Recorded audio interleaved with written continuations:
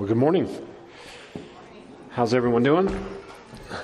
Did anyone else have neighbors that spent their whole stimulus check on illegal fireworks? Or was that just my neighbors? Because all of them had that. So, did anyone spend their whole stimulus check on illegal fireworks? No one's admitting to that. Okay.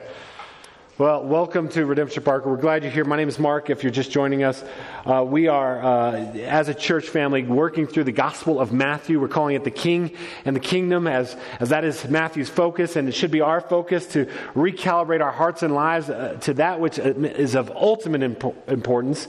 Jesus is that King, and the kingdom is coming down as in heaven, as on earth as it is in heaven. And if you were with us last week, Pastor Matthew preached at the end of Matthew chapter 11. Today we'll be in chapter 12, but I just want to read what Pastor Matthew preached on last week, and then we will jump from there. So Matthew chapter 11, we'll pick it up in verse 28. I'll read. Ask you to listen carefully. This is God's word. Jesus speaking. Come to me, all who labor and are heavy laden, and I will give you rest. Take my yoke upon you and learn from me, for I am gentle and lowly in heart, and you will find rest for your souls. For my yoke is easy and my burden is light. Amen. This is God's word. So if you were like me last week and you read those words and you heard Matthew preach on those words, then there was something in you that was stirred that said, yes, come to Jesus. Yes, I am heavy laden. I am burdened. I am living a frenetic life, and I need that rest. And so hopefully last week that stirred that in you. And maybe you heard that last week and you just radically reoriented your life to the rest and the peace that is found in Jesus alone. And if that's the case, then you can take off for today, because you don't need to hear part 2 of that message. No, actually, better yet, if you so embrace that message, why don't you just come up here right now on stage? I'll give you this. You can teach us how that was done. Because the thing is, though we know it, and though that's what Jesus said, like to actually embrace it, to actually go down a path where we find rest for our souls, man, that seems so elusive in our time and in our culture. You know, a few weeks ago, I came across something. If you were to leave here out of these doors and walk down Main Street and go through the farmer's market today and maybe pick up some local honey and a gourmet tea and keep going, on your right would be O'Brien Park. And if you come to an intersection there of Main Street and Parker Road and hit the button and cross the street, it wouldn't be long before you come to another smaller, lesser known park called Living Wheel Park. Living Wheel Park. And in this park, I just discovered a couple of weeks ago, I saw something that immediately made me think of the Apostle Paul in the book of Acts, in Acts chapter 17, when he goes to Athens and he walks around the city and he sees these statues, these gods and goddesses of Roman gods and Greek gods. And while it's not made of marble, it's made of bronze, I thought, man, this seems like a God of our age. This seems so ingrained in what we are as a people that you won't find people going to the statue. They won't be making their offerings. They won't be bringing their kids. They won't be praying to the statue, because the statue is more what it represents in our heart and our collective consciousness. In fact, if I didn't even mention it to anything to you, and you were to stumble across it, what you would probably feel in that moment, just subconsciously, if not consciously, you would look at the statue and you would say, yes, that's right. You would read the plaque and you'd be like, okay, I agree with that. I need to change some things in my life to better represent what this statue is trying to communicate to me. That's probably what you would feel. It's so ingrained in us. What is this statue? Actually, I took a selfie with it yesterday. It's called the Self-Made Man. We got another picture of it here. The Self-Made Man. It is this picture of this larger-than-life character carving himself out of the stone. In fact, if you were to read the plaque, here's what the plaque would say. Man carving himself out of stone, carving his character, carving his future. And again, there's part of us that's like, yes, Man, we determine our destiny, and so we give our lives to that. And you can look at it, he's carved his abs. I don't know how he's gotten to this point, but he's just chipping away. And there's part of us that's like, yes, we determine our future. But then there's also part of us that's what we do. That's why we're so tired. That's why we're so exhausted. We think if we just do a little bit more, that some future version of ourselves will be happy with ourselves, or our friends or family, our spouse, our God will be happy with us if he could just chip away a little bit more. We're not sure how he got to this point, but the idea is like if he just goes at it for a little bit longer, eventually he's going to get to a point to chip away that last bit of bronze, and he's going to step down from his pedestal, and he's going to walk into his future that he's carving for himself. And as Americans, we're like, yeah, that's right. And in fact, there's no accident while this particular sculpture is in our city, as Matthew pointed out last week. By and large, we do a good job at this. 58% of the adults in our community have a college degree, as opposed to 34% nationally. The average household income in our community is $120,000 as opposed to $60,000 nationally. So we pat ourselves on the back. We put up the statue. We carve our character. We carve our future. And we're exhausted. And it's killing us. We think a future version of ourselves, that's when we'll be satisfied and God will be satisfied. So we're going to eat better. That's what we're going to do this year. We're going to put away the potato chips. And we're going to eat the kale chips. And we're going to get a gym membership. And I'm going to close that deal. And I'm going to climb that rung of the ladder. I'm going to get another degree. I'm going to get a boyfriend or a girlfriend. I'm going to get a wife or a husband. I'm going to get a new wife or a new husband. Whatever it is, it's always just a little bit beyond our grasp. If we just carve a little bit more, we'll have arrived. We'll have justified our existence. It makes me think of Rocky, you know, that kid from Philadelphia. The first movie, none of the other ones, but the one that was good. When he's trying to make his way up and he's going to fight the heavyweight champion, Apollo Creed, and he's trying to he's having this conversation with Adrian, and he says this: if I can go this distance, you see, and that bell rings and I'm still standing, I'm going to know for the first time in my life, see, that I weren't just another bum from the neighborhood. He's trying to justify his existence. If I just chip away a little bit further and I'm standing at the end, I'm not just a bum anymore. And this is just inundated us as Americans. And now, not to say that hard work isn't good. It is good and it's biblical. But anything that is good that becomes a god becomes an idol, and it cannot bear up under the weight of our worship and our expectation. It ends up crushing us. And I think that's kind of where we're at as a culture. We're being crushed by the weight of our expectation, our striving, our straining, trying to get there.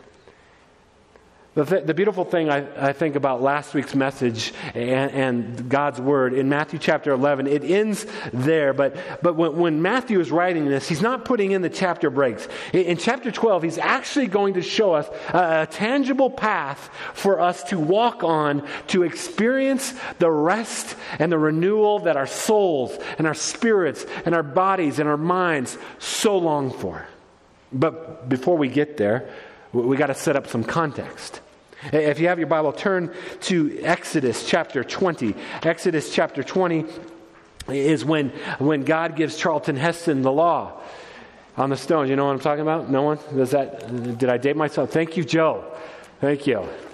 I know you guys don't say amen. Apparently the mask blocked that. But nevertheless, this is the giving of the law, the 10 Commandments, the biggies, right? And when you read these, at first they kind of make sense, right? So the first few have to do with our worship of God. And he says, don't have any other idols. And again, many good things can become God things and they become idols. And that makes sense because he is the only God. And he says, if you have idols, even the best things, if you begin to put a worship and an expectation on them, they're going to destroy you.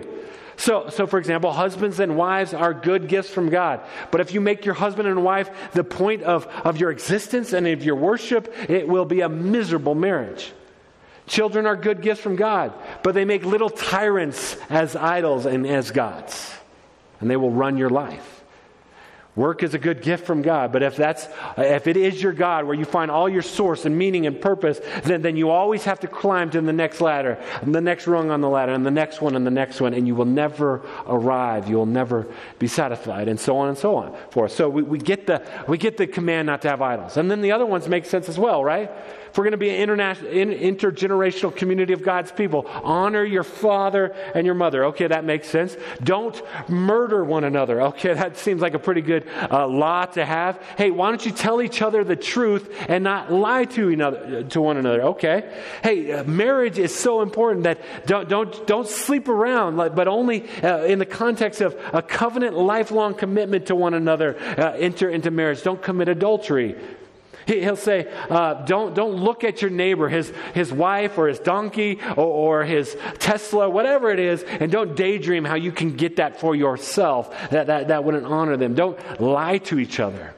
So all these make sense, right? In fact, they don't even seem that kind of burdensome. They seem kind of like a good gift from God for God's people. But then there's this one in the middle.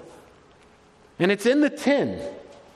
And honestly, in 2020, in America, we don't even know really what to do with it.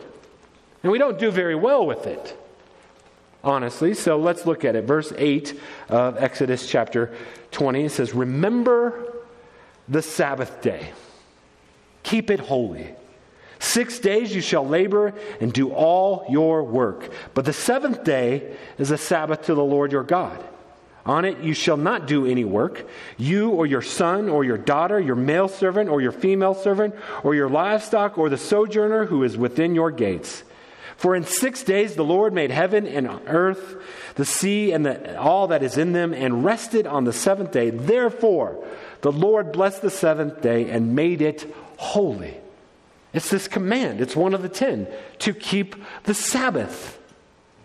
And again, it's hard for us to understand just how obsessive the Jewish people were about this and why God would give this. One commentator I read this week was that the Sabbath was the only distinctive part of ancient Israelite religion among the other religions. Other religions had temples. Other religions had prayers and worship and sacrifices. They even in ancient Egypt had circumcision. But for God's people, he says, this law, keep the Sabbath, was totally unique. And there would be other laws in the Old Testament just zealously keeping this law. Again, we don't really get this, but just to kind of put it in context, in the time between Malachi writing and Matthew, the intertestamental period, we read in the book of Maccabees that when God's people were attacked, the enemies came and attacked them on the Sabbath, so that man, women, child, all were put to death because they would not fight and defend themselves on the Sabbath. That's how obsessive they were about it. Same thing happened in the year 67 BC when Pompey sieged Jerusalem. He did it on a Saturday because he knew they wouldn't fight back. Even today, there's an industry with Orthodox Jews of smartphone apps and lighting to time it so that you're not doing any work, turning on lights or cooking your food, but everything is provided for you. If you were to go to Israel today and on a Saturday go into a hotel, the elevator doors would open automatically and it would go to preordained specific floors so that you don't do the work of pressing the button. We just don't understand that. We've swung the pendulum so far away from that. We know our righteousness is not based on us observing the Sabbath, and so we just ignored it. And we're going to come and see on the other side of the pendulum that there is a people in Jesus' day that have so twisted the Sabbath that they have gone to the other side. It's called the religious leaders, the Pharisees. They were both the teachers of the law and the keepers of the law to make sure everyone keeps it. Kind of like a modern day Taliban in Afghanistan. They teach it and they make sure you keep it. And so in the first century, they had come up with an additional 39 Sabbath day laws to make sure they kind of buffer you so that you didn't break the Sabbath. And so they had laws about you can't carry anything because you might be tempted to do some work. You can wear the clothes on your back, but you can't carry any clothes because you might wash them or something like that. They had laws about how far you could travel. So you could travel about 3,000 feet from your home. But here's the deal. If you were going to go visit a friend or family within that 3,000 foot, say 1,500 feet over, then you would get to reset that 3,000 feet from there. And they just had very specific, detailed laws of what you could and couldn't do. Now, the reason I mention all that is because Matthew is writing to a Jewish audience that understands all that. They're steeped in that. And so we need to kind of understand just how obsessive they are and then see what Jesus actually desires, not only for them, but for us, and how it is the answer to the question, how do we come to Jesus and find rest and renewal for our souls? And so let's begin in Matthew chapter 12. Let's unpack it. It says, at that time, Jesus went through the grain fields on the Sabbath. So presumably, he's on a walk within that 3,000 foot range of his house and with his disciples, and they're walking through the grain fields, and their hands are hitting the tops of the grain. It says his disciples were hungry, and they began to pluck heads of grain and to eat. Luke's gospel tells us they began to rub them together, blow off the chaff, and throw it in their mouth, and they ate. I don't know what that tastes like. I'm guessing grape nuts, which are neither grape nor nuts, but that's neither here nor there. So they're eating this as a little bit of a snack. Verse 2, but when the Pharisees saw it, they said to him, look, your disciples are doing what is not lawful to do on the Sabbath. The charge is they're breaking God's law. How are they breaking God's law? Well, they're harvesting and they're winnowing. They're preparing a meal. And Jesus is going to be like, you are ridiculous. You don't understand. And so Jesus is going to respond to them. Now, at first glance, how Jesus responds on the surface just seems like Jesus saying, no, there's exceptions. But that's not what Jesus is saying. Again, Matthew's writing to a Jewish audience. He's trying to show that Jesus, what he's about to say is very specific. We'll see here in a moment. Verse 3. Jesus said to them, have you not read? So he's talking to people that have read and have memorized the Old Testament. And so he's kind of playing with them here. Have you not read what David did when he was hungry and those who were with him? How he entered the house of God and ate the bread of the presence, which is not lawful for him to eat, nor for those who were with him, but only the priests. Again, he's not just saying, hey, there's exceptions in your scripture to this. He's pointing to someone very specific. He's pointing to King David. Remember, we're talking about the king and the kingdom. And David was the one that they hoped in, that from his line, a king of kings would come and reign forever. And Jesus says, hey, do you know how that didn't apply to David? If you understand how it didn't apply to David, you should know that there's a greater David who has come. But he's going to get more and more explicit. He talks about the present, the bread of the presence. In John's gospel, Jesus says, I am the bread of life. He's going to make this argument that everything that the law, including the Sabbath, everything that the law pointed to, it all pointed to him. And so he says, I'm David, I'm the greater David, I am the bread of life. And he has another argument in verse 5. He says, or have you not read in the law on how on the Sabbath the priests in the temple profane the Sabbath and are guiltless? So he points to the priests. He says, there's a group of people in our midst that not only don't rest on the Sabbath, they work harder than anybody. They're facilitating the worship of God and the prayers and the songs, and they're sacrificing animals, and they're covered in the blood. And Jesus points to the priests very specifically. Why? Because Jesus is the perfect priest. He is the fulfillment of all that the priests ever pointed to. He is the one who intercedes between God and man. And he is not only the one who makes the perfect sacrifice, he is going to be the perfect sacrifice. And in case that wasn't clear, he unpacks it some more. Verse 6, I tell you, something greater than the temple is here. At this point, the whole crowd must have gasped. To speak against the temple was blasphemy because the temple represented God's presence with his people. And Jesus says, something greater than that's here. Yeah, because God has come down and has actually took on flesh to make his presence in our midst. As John said, he dwelt among us. He tabernacled with us. Do you see how Jesus is saying, look, Everything that the Old Testament, all the laws that you so revere, they all point to me. Verse 7, and if you had known what this means, I desire mercy and not sacrifice, you would not have condemned the guiltless. He quotes Hosea chapter 6, verse 6. This is the second time Jesus has quoted Hosea 6 in 3 chapters. In Matthew 9, he did it.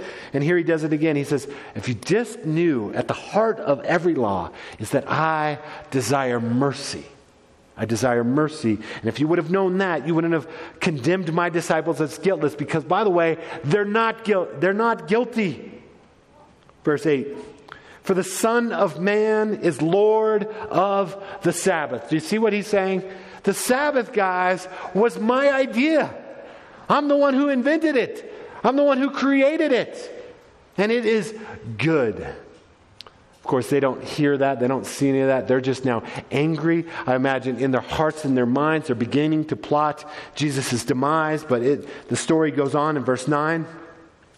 He went on from there and entered their synagogue, and a man was there with a withered hand, and they asked him, is it lawful to heal on the Sabbath? So that they might accuse him. Do you see what's going on here? So there is a man who has a deformity. And in their worldview, they would have said, well, he deserved it. He was probably a wicked sinner, or at least his parents were wicked sinners. And so this man, forget that he's made in the image of God. This man has to beg every day and hope that he gets enough for his daily bread. And they say, you know what? We can use him.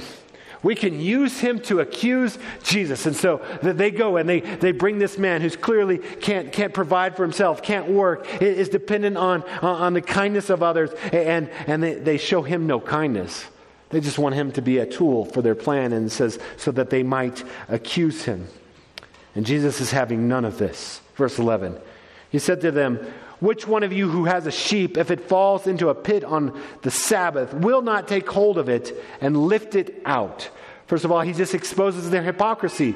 He says, look, if your own sheep falls into a pit, 2 reasons why you're going to get that. First, because you recognize it's a creature of God and you don't want it to suffer, so you're going to bring it out of the pit. But more than that, you hypocrites, it's because it represents your bank account, your checkbooks, and you're going to do whatever it takes to protect yourself. So you're being hypocritical.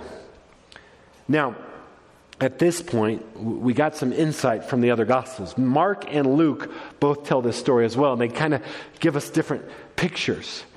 If you were here last week, you remember that when Pastor Matthew was talking about this passage where Jesus says he is gentle and lowly. He says this is the character of God, that he's compassionate, he's mercy, he's gentle, and he's lowly. And that it actually takes quite a lot to provoke God to anger.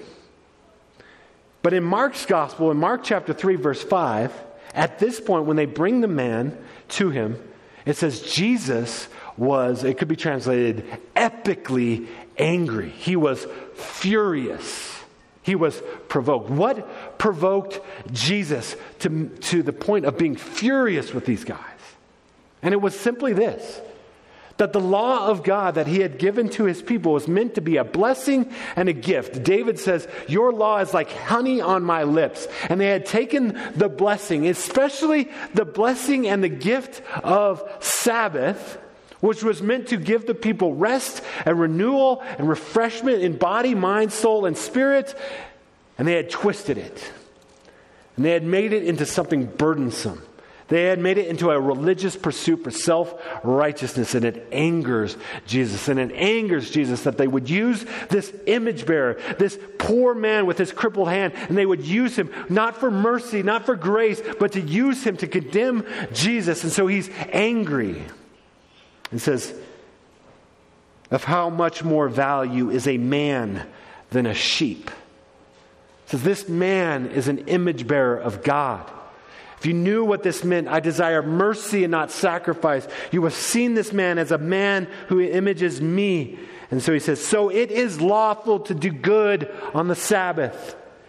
It's not just, Sabbath isn't just to stop and cease from everything. It is lawful. It is almost required that you do good on the Sabbath. Verse 13, then he said to the man, stretch out your hand. And the man stretched it out, and it was restored, healthy like the others. This should have been a point of raucous celebration. Oh, praise God. This man is whole again. He's been healed. He can provide for his family. He can work. He can do all those things. It should have been a celebration.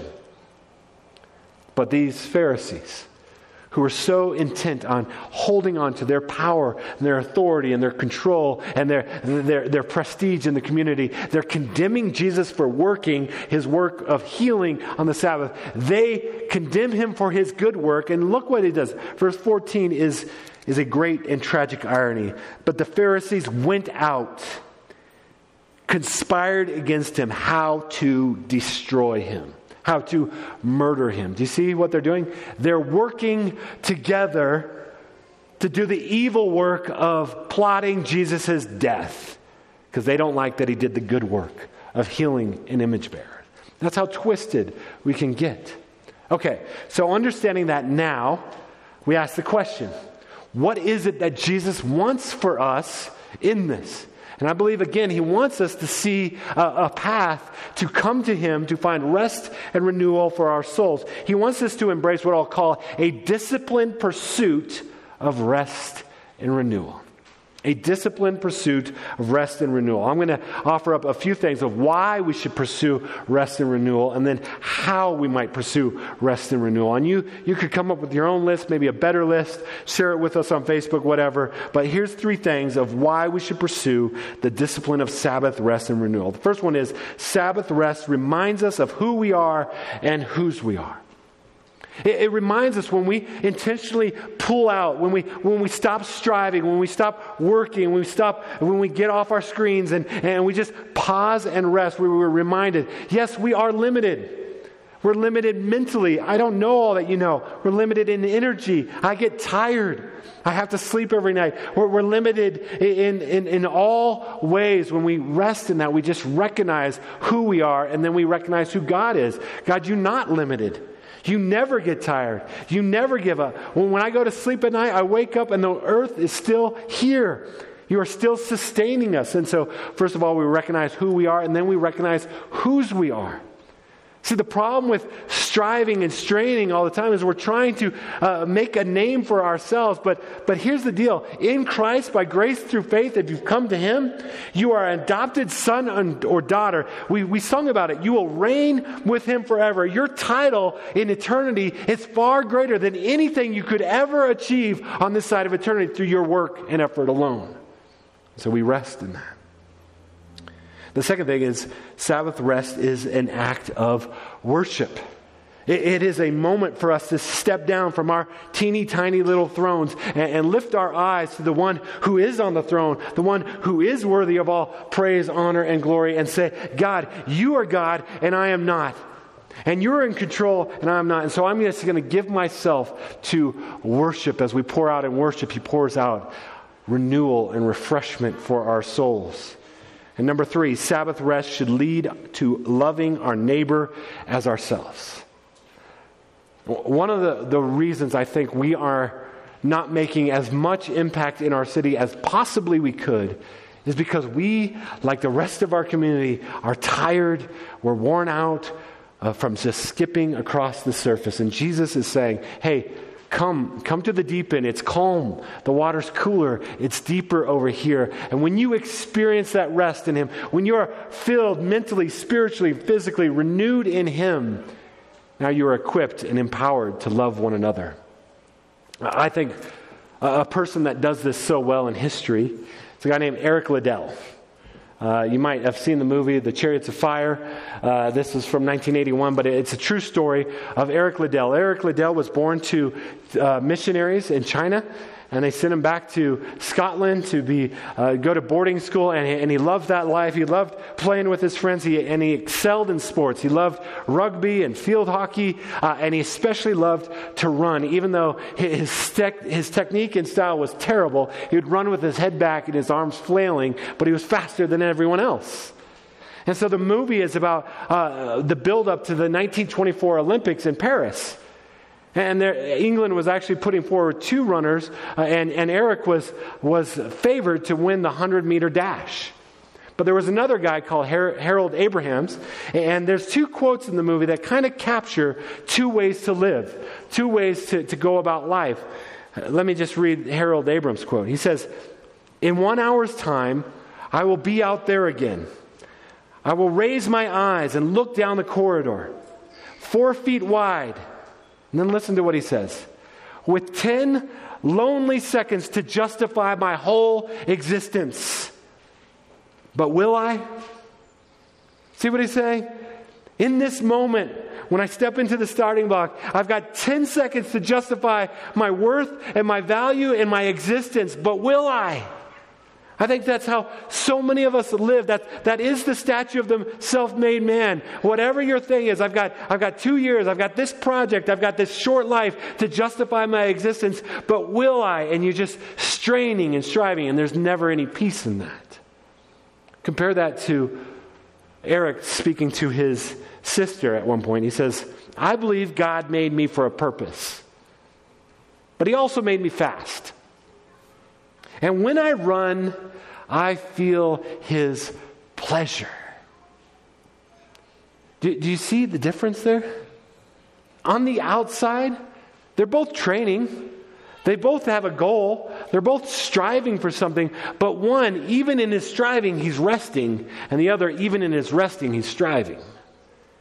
And Jesus is inviting us to rest in everything, in Him. And so, as the story goes on, true story, they're in Paris, and the organizers set one of the preliminary events for Sunday, which Eric had set aside for his Sabbath. But Eric was so secure in who he was in Christ that he said, "I'm not going to run." And they tried to convince him. They said, "No, you can do it. It's for your country. It's for your own fame. This is what you were made for." And he says, "You know what? I don't need to make a name for myself. I'll be fine." And so he sat out, and Harold Abrahams ran and won the gold, and they celebrated him. Well, later in the Olympics, he goes into the 400 meter, which wasn't his specialty, and he runs, and he's way behind, but he runs and he catches everyone, and he wins the gold. And after that, he goes and finishes up his school, and he goes back to China to serve with his brother as a missionary there. But he understood who he was, and he could rest in who he was, and he took his Sabbath seriously. So how do we go about the disciplined pursuit of Sabbath rest and renewal? Here's just 5 suggestions. First of all, is to regularly remember the gospel. Regularly rehearse the gospel. Regularly remember that in Christ you are secure. In Christ you are adopted son or daughter. In Christ there is no striving. There is no earning God's love. He has earned it for you. You do not have to justify your existence. He justified your existence on the cross. And so we remember the gospel. And we do that together. The Word of God says, do that together. Do that regularly, where you rehearse the gospel. You sing songs, hymns, and spiritual songs where we remind one another of the gospel. We go through the liturgy where we're reminded of the gospel. In a few minutes, we'll come to the table and enjoy the meal of communion to remember the gospel, that our striving can cease, because He's purchased us back. So remember the gospel. Number 2, pursue purposeful unproductivity. This is just, whatever your thing is, just say, I'm going to do something for the renewal of body, mind, and soul, and it's not going to get me any productivity.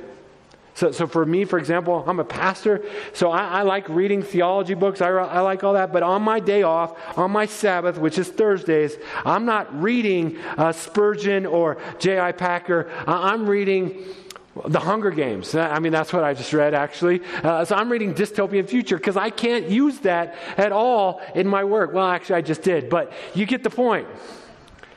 I'm purposely disconnected, purposely doing nothing that's going to get me advanced in my striving. So whatever that is for you, purposeful unproductivity. Number 3, I think this is a big one. Disconnect from technology. I think one of the reasons we are so frazzled and so shallow in our reserves is this constant connection. And psychologists have said that this is not good for our souls. constantly being online, constantly being engaged. One of the things we learned from COVID-19 is a lot of us can work from home, but the problem is you're always at work in that moment. And so there's got to be a disconnection. The best kind of rule for this is, I think, from Andy Crouch in a book called The Tech-Wise Family. And he suggests 3 things. He says you should 1 hour each day as a family totally disconnect from all screens, all internet, anything in the outside world, and just do some Sabbath rest together, 1 hour a day. And so he did that. He says then 1 day a week, 24 hours, where you don't connect, you don't plug in, you don't go online, you're just totally disconnected. So I tried that this week. I tried that on Thursday. Didn't pick up my phone, didn't go online, didn't check my email. And guess what happened? The world continued to move on. And that's going to happen because you just recognize, God, you're in control and I'm not, and I'm going to disconnect. And it was one of the most refreshing days I've had in a long time. Tomorrow we're going to go on vacation. And I'm going to do the third thing that Andy Crouch suggests. He says 1 week a year, totally disconnect. Don't check an email. He says, he sends that little email reply, I'm out of the office, but he adds to it, he says, I'm out of the office and I will not return your email. So if you want me to reply to you, email me again next week. Just totally, he's like, it would do no good to totally disconnect and then have a mountain of work to do. So I'm going to try that this week. So disconnect from technology. Fourth, stir your affections for Christ. This is just kind of a Puritan way of saying, what is it that I do that helps me just see and savor Jesus best? And for some of you, it's going for a run, going for a hike. Some of you, it's just relaxing, reading through the Psalms, maybe watching a movie, turning on some worship music. Whatever the thing is, build it into your disciplined pursuit of rest so that you know you're going to be stirring your affections for Christ. And fifth, slow down with friends and family. Just do some slow time. Like gather your friends or your family, go to the store and get food that you actually have to prepare and prepare it together and enjoy a slow meal and enjoy your time together. But then don't just leave it for one person to clean up, but all clean up together. Just this slow time together. Maybe once or twice a year, gather friends and family and go eat at a restaurant outside your tax bracket. And just take a really slow time and enjoy your food and enjoy your meal, enjoy your steak, enjoy your wine, whatever the case may be. And guess what? You don't even have to put it on Instagram. You can just enjoy it. But remember that it is lawful to do good on the Sabbath. That's what Jesus said. So Eric Liddell, when he moved back to China and he began to serve as a medical missionary there with his brother, shortly thereafter, the Japanese came into China and basically took over, gathered up all the missionaries and put them in an internment camp. And in 1943, he, with many other missionaries and missionary kids and families, they were in this miserable Japanese internment camp with terrible conditions. And it was just a dark place, and there was backbiting and infighting amongst the missionaries. But Eric was a source of light there. He was known to the kids as Uncle Eric. And others tell the story of him just always pouring himself out to teach kids chess and play games and help them out. He was just pouring himself out because he wanted to bring some light to the kids. But he continued at first to observe his Sunday Sabbath time, but then he noticed something happening. Remember, God desires mercy and not sacrifice. And he saw that the kids on Sunday that would go out to the hockey field, it would deteriorate such that they would begin to fight and even get into fist fights with each other. And Eric understood what Jesus was getting at. It is lawful to do good on the Sabbath. And so he said, I'll referee. I'll coach. And he gave up his Sabbath and he did good for the kids in the camp. And he would pour his life out so much there that he would die in 1945 in the camp because it is lawful to do good on the Sabbath. So just remember, Jesus has invited you to find rest in him, and he's given you a path. So be disciplined in your pursuit of disconnecting, resting in me, and know you don't have to justify your existence. You don't have to struggle and wrestle because Jesus on the cross struggled and wrestled in your place for your sins. 2 Corinthians 5:21, he became sin that knew no sin that we might become the righteousness of God. Jesus purchased that, and that's what we're going to remember here. So as God's people, may we be a people that find rest and renewal in him, that we might love him and love others better. Let's pray to that end. Father, thank you for your word to us. Thank you, Jesus, for the good gift of Sabbath. Lord, we have neglected it. We have ignored it to our own peril. Jesus, thank you that you purchased the legal demands of the Sabbath so that we might experience it all as gift and as grace in you. Jesus, thank you that on the cross you worked for our salvation so that we would never have to. Thank you on the cross you purchased our rest forever in you. So Lord, let us live like that for your glory and our joy this week. In Jesus' name, amen.